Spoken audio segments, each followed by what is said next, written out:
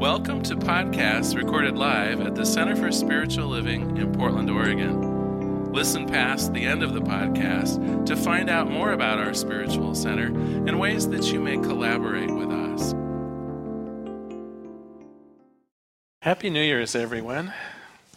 I'm going to start out with the possibly the year's worst joke. So we'll get it out of the way. You'll see why. So a businessman had arranged an important formal dinner party at his home on New Year's Eve. He planned to serve his guests expensive steaks flown in from the Midwest.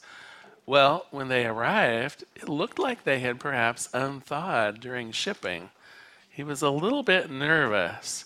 He asked the caterer's advice, and the caterer said, "Gosh, they smell fine, they look fine." The man said, "Just grill them. They'll be fine." So the host went to so the guests were eating appetizers and having a nice time. The caterer came to the host and whispered, "I need to see you in the kitchen. Come along." And so the host went into the kitchen, and the caterer explained that the host's dog had gotten up on the counter and had damaged, shall we say, an unknown number of the steaks. And the guy said, "Well, we can afford just to get rid of a couple of the obvious ones, but I think it'll be fine. You just cook them up, and I mean, it's going to sear them, right? Any germs, it'll be fine. It'll be fine." So the steaks were served. They were lovely. People were enjoying them. The meal was almost finished. The host was again summoned into the kitchen. The caterer, looking quite upset, told the host that the dog had died. So the host frantically rushes back into the dinner party, apologizes to everyone. "Something's wrong with the steak. Everyone must have their stomachs pumped. We'll go to the hospital." All the guests are headed there. They endured the painful procedure and thus ended the worst New Year's Eve party ever. Well, that is, except, of course, for burying the dog. So the host goes back to his house, asks the caterer, "Where is it? I'll bury the dog." "Oh," said the caterer, "the dog is still down the road where the car hit it." Wasn't that the worst New Year's Eve? It really was, yeah. Now the reason that I want to end 2017 with that bad joke is because I want 2017 to be over with its bad joke.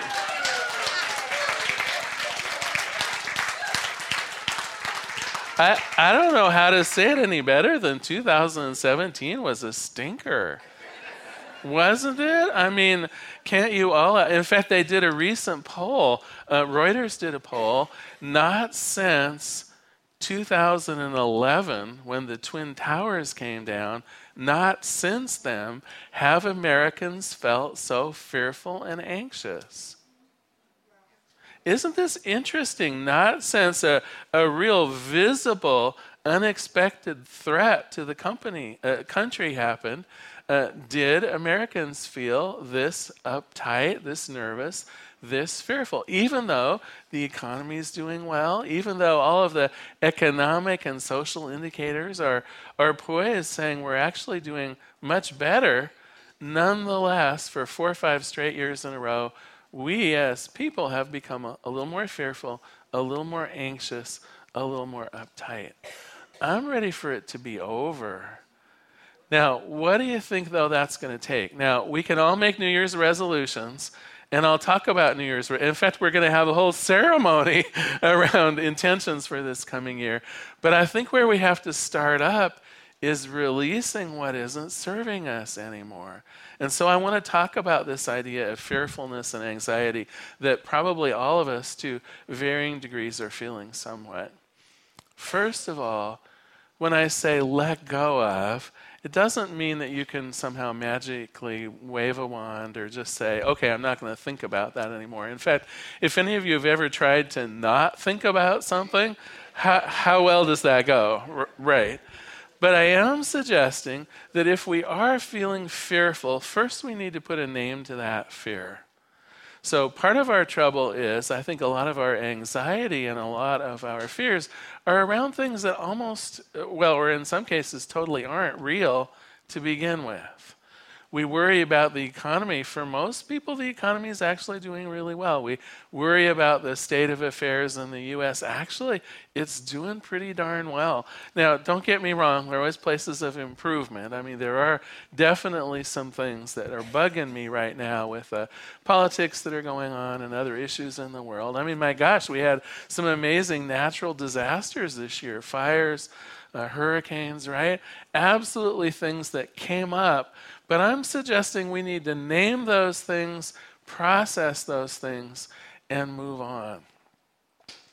So what I would like you to do, if I have the power at all to assign homework, and some days I think I am powerful in that way, other days I'm not so sure, I would like you to think about what is frightening you right now. To think about what is bringing up anxiousness, a feeling of tightness, a feeling of being blocked or stopped, or some dismay that you're feeling. Because I think that first of all, we have to acknowledge what it is. So many of us just hold that in, and I got to tell you, any of you have studied any of the biochemistry of our thoughts out picturing in our bodies, I'm here to tell you, if you have pent-up anxiety, fear, anger, any of those things in you that are not resolved, that's the perfect recipe for heart disease, for high blood pressure, for all of the opportune diseases that can affect us. So first of all, think of this as a health treatment for yourself. Once you have defined some of the things that you're anxious or fearful of, I'd like you then to ask yourself, is there something I can do about this? Now, fear, believe it or not, is actually a super useful emotion. Fear is what gets us to dial 911 when we need help. Fear is what gets us to go to the doctor when we've been putting it off. Fear is the thing that has us call a lawyer and get a restraining order when it's appropriate. Fear is a good thing if it prompts useful action. But what I'm guessing is, for most of us, our fears and anxiety, some of our simmering angers, are not going to actually move us to do a darn thing. Because they're not real in terms of real in the moment, I need to do something. They're just kind of stacking up, weighing on our heart, weighing on our ability to have a good life. Now, what I would like to suggest is those kinds of fears, as best we can, it's in our own best interest and in the interest of the world if we can process them and get them out. So I would invite us all, when we get home and we're in a quiet place, play grand opera for a minute and feel those feelings as intensely as you can. Maybe give a good scream. If you've got one of those plastic baseball bats, maybe whack the back of your recliner with it, right? You know, like any of that pent over emotion around these fears that really you can't do anything about. Let's work them out. Let's work through them. Let's release them in whatever means and way you know works for you. If we don't, I'm here to suggest 2018 is going to be a lot like 2017. What happens in our world is a reflection of what's going on in our minds. And so 2017 was a reflection of our collective thinking. I want to see something a little better. I'm up for the challenge, and I'm going to challenge all of us to see if we can't make collectively and personally 2018 better, happier, more robust, has more peace in it, more abundance, more love to be expressed, a greater sense of unity. I could keep going with what my expectation is, but the place to start is releasing what is keeping us from experiencing that right now.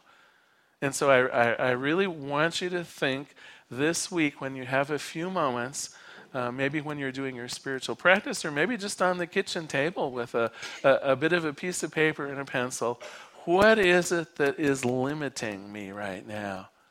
What is it that's making me feel afraid or small or anxious? What is it that's keeping a cap on how much love I can experience. What's blocking me or holding me down from, I don't know, pursuing something wonderful in the world? Why am I feeling I'm not up for it? I'm not available to it? Why am I shrinking back into a place of anxiety or fear? And then, what can I do about it? How can I release this? And it's different for everybody. I know for us guys, often physical activity is part of the necessary formula. And if you've ever seen a gentleman at the gym making outrageous noises as they're doing their exercises, tell me, I got to tell you, it's partly therapeutic. Part of that making the noise is getting it out, releasing it. So whatever works for you, take this on as an actual assignment, if you will. Release some of the fear and anxiety you're feeling. Now, if you have fear and anxiety around something that needs to be done, equally do it, right? So if you need to get a new lock for your front door so that your ex can't make unexpected visits, purely hypothetical examples, of course. Do it. Make whatever you need to make changes so that you feel safe, so that you feel secured, so that you feel loved, right? If it's something real that you can act upon it. If not, let's process through it so that our good intentions for this coming year can actually find purchase, can actually move forward. Otherwise, 2018, it's going to be like playing the same record again. Okay, now I want to talk about making good intentions. So we all know the idea of the New Year's resolution. Let me read a few that I've heard before. I'm going to lose 25 pounds. I'm going to get a new job, or I'm going to get a raise in the old job. I'm going to start dating again. I'm going to go back to school. I'm going to eat better and start exercising. Sound familiar, some of them? How well do you think those work? Do you know all of the different gymnasiums in town love New Year's? They sell $1,000 year-long packages, and you know what? Those thousands of dollars really only cover the first 2 or 3 weeks, because that's the average with which a New Year's resolution actually is kept up on, a few weeks. Now, my suggestion is because, first of all of those things that I just read to you are sort of wishful hopefuls. Wouldn't it be sweet if I lost 25 pounds? Wouldn't it be great if I went back to school again? Wouldn't it be wonderful? Wouldn't it be healthy if I started exercising 3 to 5 times a week? Do you even hear me saying 3 to 5 times a week? Doesn't it just sound like a magic formula? Well, the key here is I'm thinking it's magical. The key here is, yeah, absolutely. I'm pretending that these are things that I'm going to support. And in my head, I might be pretty clear about it. In my head, I might be thinking I'm up for this, but when it hits the road, what I discover is I'm counting somehow on this thing called willpower to see me through. And willpower, my friends, is just like wind power or tidal power. Are all of you up on some of these new alternative energies that are out there? I love them. In fact, on my utility plan, I got to sign up for a clean, I can't remember exactly what the term for it is, but it resources clean energy, and I was excited to see one of them was wind power. But you know what? The wind doesn't always blow. And that's the trouble with thinking you're going to keep a resolution based on your willpower, is that sometimes you just don't have the will for it. What sustains us beyond this idea of willpower? That's where I think we go from making an resolution into making an intention. And so I want to talk to you a little bit about that. But to introduce that, I'm going to do a reading for you. This is from Howard Thurman, The Moments of High Resolve. Keep fresh before me the moments of my high resolve. Despite the dullness and barrenness of the days that pass, if I search with due diligence, I can always find a deposit left by former radiance. I had forgotten. At the time, it was full-orbed, glorious and resplendent. I was sure that I would never forget. In the moment of its fullness, I was sure that it would illuminate my path for the rest of my journey. I had forgotten. How easy, though, it is to forget. There was no attempt to betray what seemed so sure at the time. My response was whole, clean, authentic. But little by little, there crept into my life the dust and the grit of the journey.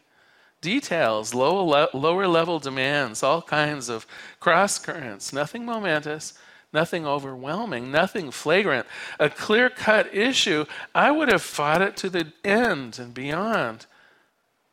So in the quietness of this place, surrounded by all the pervading presence of God, my heart whispers, keep fresh before me the moments of my high resolve, that in fair weather or in foul, in good times or in tempests, in the days when the darkness and the foe are nameless and familiar, may I not forget that to which my life is committed. Keep fresh before me the moments of my high resolve. And so it is. Thank you so much for being here today. So glad you were here.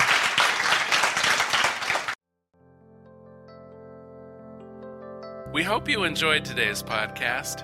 If you happen to be in the Portland, Oregon area, we'd love to have you visit in person. The Portland Center for Spiritual Living is located at 6211 Northeast Martin Luther King Jr. Boulevard. We have inspirational services at 9 and 11 a.m. every Sunday. Our mission is to open hearts, ignite minds, and to make a difference. If you'd like to support our center and its podcasts, you can donate online at www.pcsl.us/donate. Our website is also the place to learn more about what's going on at the center or to contact us. Allow us to become part of your extended community. Wherever you are on your spiritual journey, you are most welcome at the Center for Spiritual Living.